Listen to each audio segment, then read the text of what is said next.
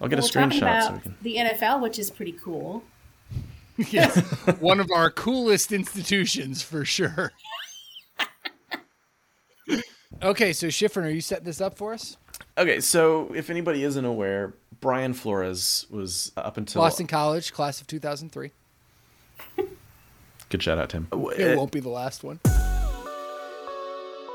This is Kim and Tim running through the red tape. I'm David Schifrin. This week, Kim, a partner and practice lead for our regional practice, and Tim, senior vice president in our national and academic practice, and I, we're all football fans. We saw the news of Brian Flores' lawsuit against the NFL and immediately flagged a host of ridiculous missteps on the part of the NFL.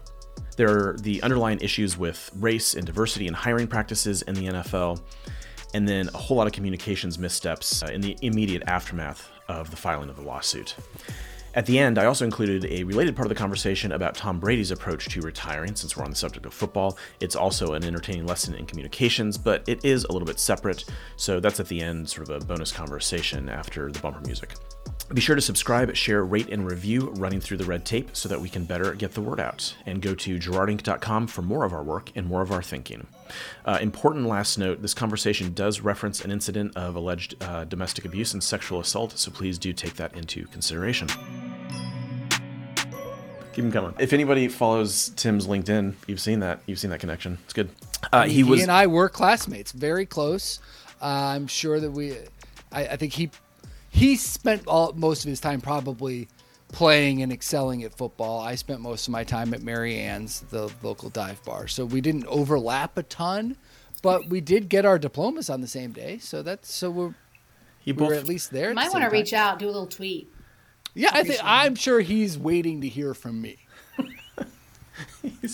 Should I call him? Yeah. Brian, would you like to join the podcast? Yeah, I know you're a little busy with media appearances today. I saw you on Get Up. So Brian Flores, quickly, was the coach of the Miami Dolphins for 3 seasons. He was fired a couple of weeks ago, which was a strange move considering how many other had their first back-to-back winning season since 2003. Since a very long time.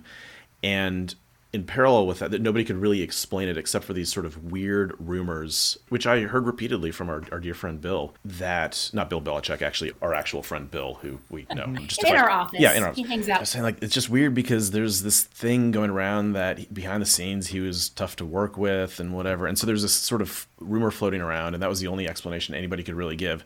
And then yesterday he files a lawsuit against the NFL, pointing out something that's been pretty obvious for anybody who has been paying any attention since the Rooney Rule was put in place, almost 20 years ago, that NFL's hiring practices are a total sham and that he's been discriminated against. And not only that, but he was in fact offered bribe money from ownership, Stephen Ross, in order to tank the season a couple of years ago and get a better draft position. He didn't do that. Stephen Ross got really mad, and that was the start of the decline of the relationships, as Brian Flores tells it.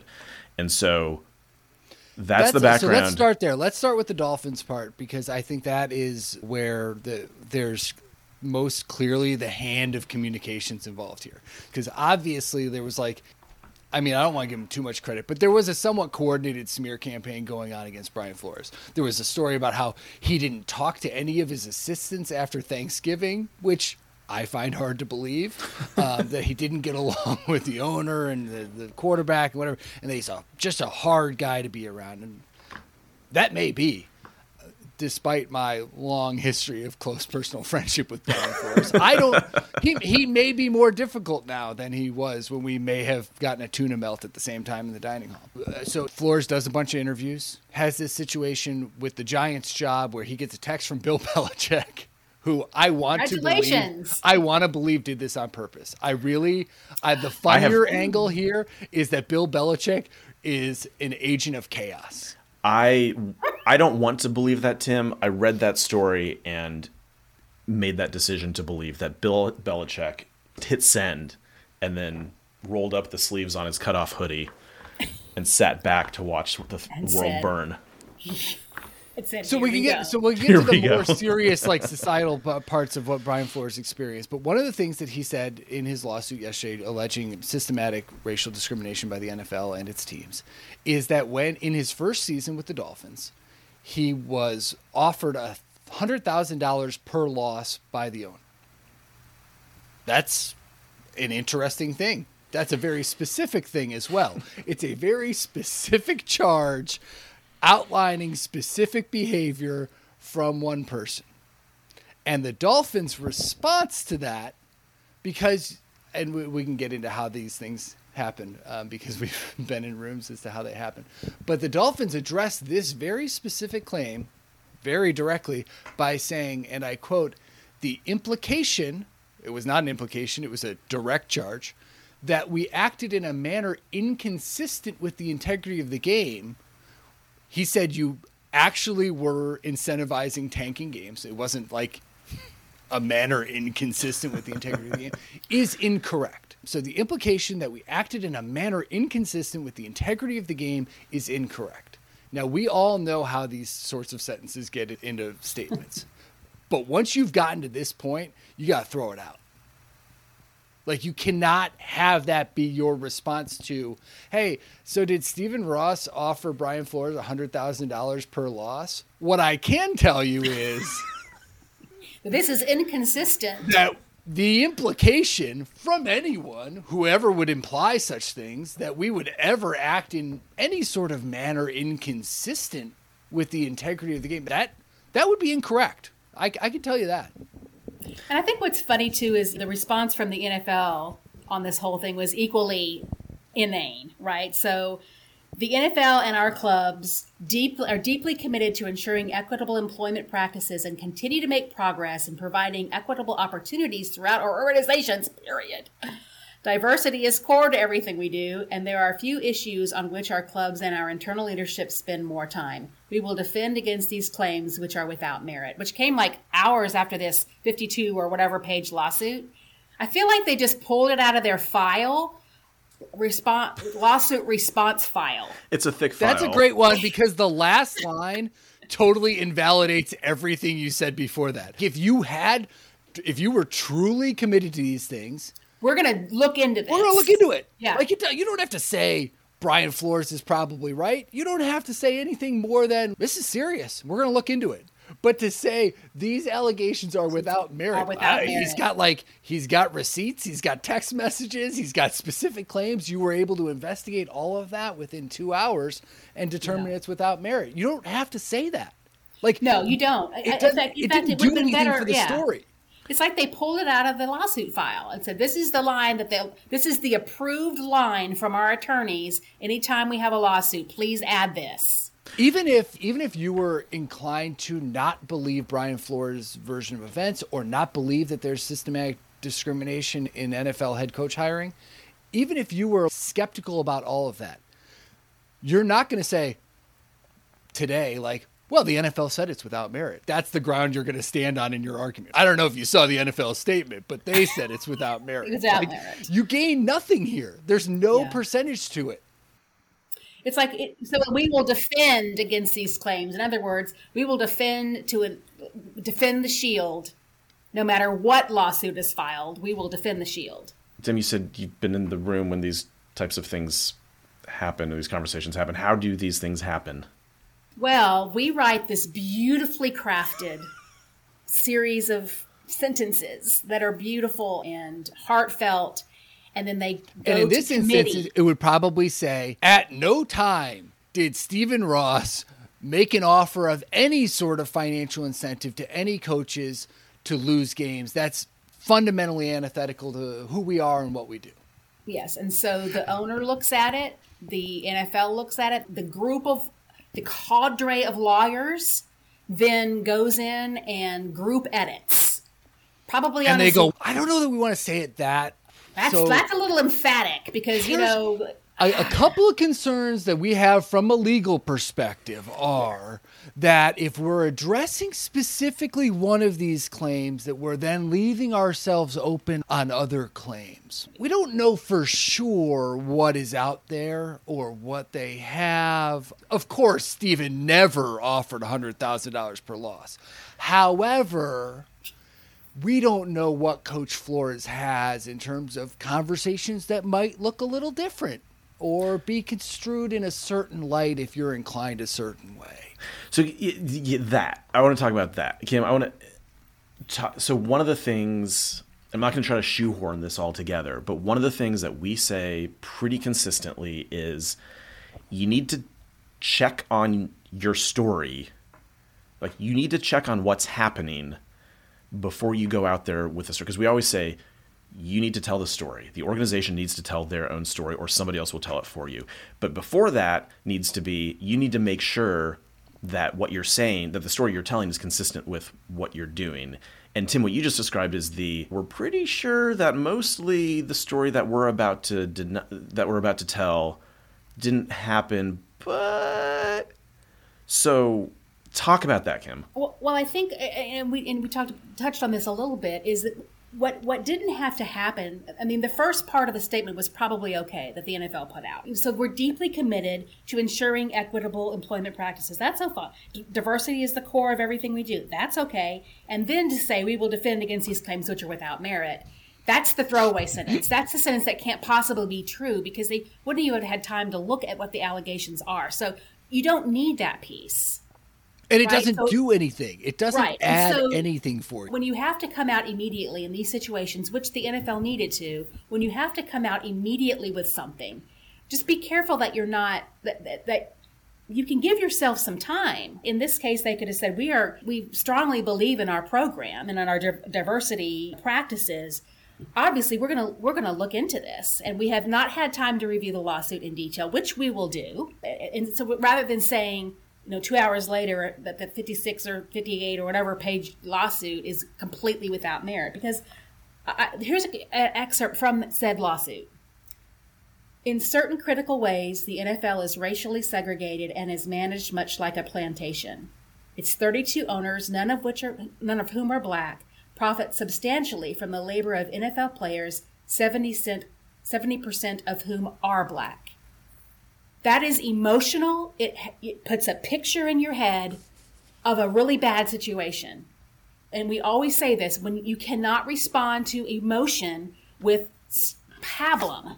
We can't respond to that with this stuff that they pulled out of a file from 2 lawsuits ago. Especially when that response, so the response here basically underscores the feeling of Brian Flores' complaint. Besides the substance of it, it underlines exactly what he's describing in that quote that you just said. Because this is someone who played in this league, was an assistant coach for the greatest coach of all time, has been a head coach for the last 3 years. This is someone who has been at every level a part of your institution.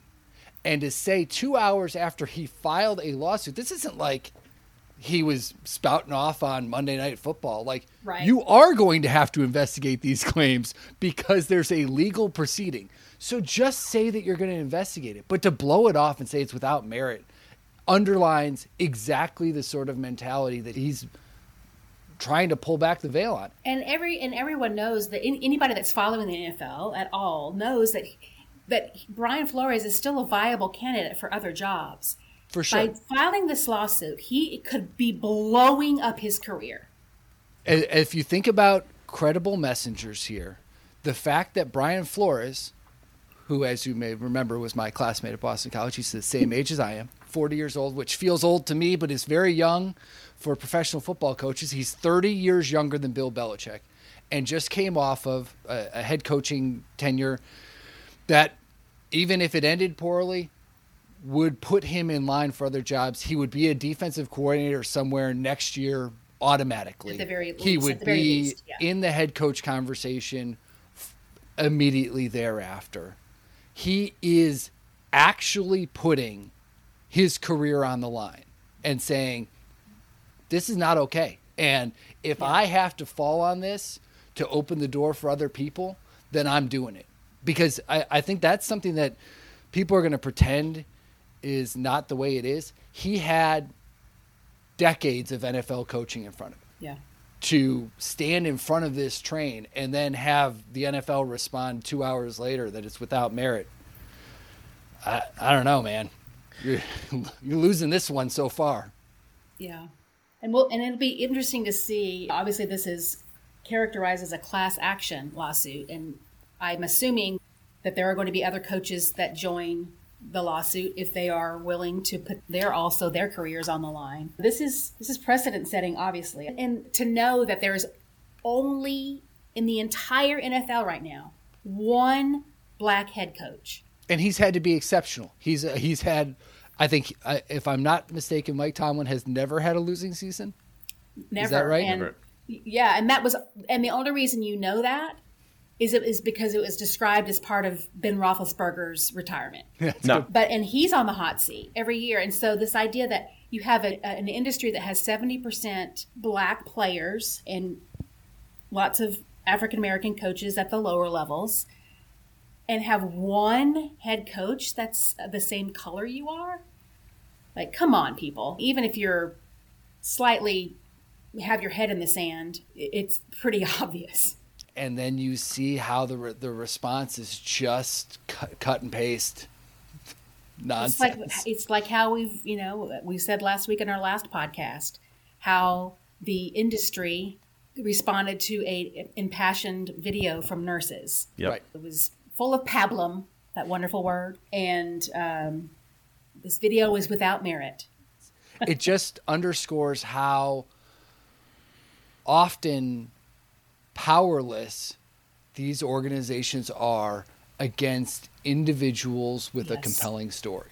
The Dolphins executive leadership, I'm sure, sat in a room or sat in a Zoom all afternoon tearing over this, trying to be like, okay, so we got to say that we don't discriminate, and we also have to probably address that whole 100K thing, but how do we do this? And, tossed it around. They probably had 20 people involved in touching this, and what they came out with was nonsense, because it's always going to be nonsense when it's like a committee covering their ass response to someone who is calling something directly as it is. I'm going to throw a curveball in here. I don't know if this is going to make the cut, but there's another story. It's sort of in the same vein. It involves British soccer. Here we go, Tim. So a few days ago, a player from Manchester United, arguably the largest soccer brand on the planet, this player was arrested for charges of suspicion of rape and domestic violence and a whole bunch of associated other things after his girlfriend posted and then deleted just horrific videos or photos of her face. And even more than that, there's apparently audio as well that's been turned over to the police. So it's awful. So it's Mason Greenwood. He's 20 years old. Greenwood has famously risen through the ranks at the club, and he's brought in for questioning and then subsequently arrested, and then additional charges were filed, and then most recently he was released on bail. And so Manchester United, their first response, it's like very dry. Like we're aware of the situation. We have no comments. We're cooperating with local Manchester police. So he's not going to be involved with the team until further notice. But then the closing line, which was Manchester United does not condone violence in any form. And then a day later, they came out with a follow-up statement where they said, in the strongest terms, we condemn violence of any kind. It's not the same as the Dolphins, but it runs on a parallel track, right? An entire press office at one of the largest sporting organizations on the planet, on their first attempt at this, the best they can do with pretty strong evidence that this has happened, that one of their bright shining stars has beaten his girlfriend, is we do not condone violence. And then they had to go back and rewrite and say, we condemn violence. Well, that's a little better than this lawsuit is without merit. It's slightly better. We don't condone. What do you want from us? We said we don't condone violence. Come on, Schiff. Okay. I stand corrected. It's a little better, but I agree it's okay to say we are horrified by what we saw. Right. Whether you want to call out your player or not, but no one should have to endure something like that, and we are horrified by that. And we don't we condemn violence in all its forms. You don't have to call out your player. Because there is still a legal proceeding, and I'm not making any excuse. There are legal practicalities that I recognize. For sure. And on the NFL thing, nobody's saying the NFL can't defend itself in a court of law. What we're saying is you can't say that a lawsuit that at a very broad level speaks to something that has been right in front of all of our faces for 20 years is without merit 2 hours after it's filed. You can't do that. They could have said, we condemn racism in all its forms, something like that, or right? And without saying, we believe we are racist. And that's the point. The point of it is, if the first part of the NFL's statement or the first part of Manchester United's statement is true, if the stuff that you say actually matters, then you land in a different place. Then you land on the NFL side, you land at, these are serious allegations that will be taken seriously and we're going to investigate fully. Like I said, you have to investigate them. So there's no loss in saying that it's the NFL's response is mind-boggling to me.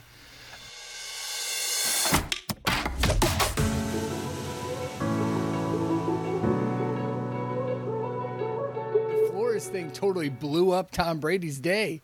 So he had tried to do all the stuff that you were talking about, Kim, well, and then it was like, 5 days. Get the fuck like, out of here, Tom Brady. Nobody cares about you. 5 days of glory.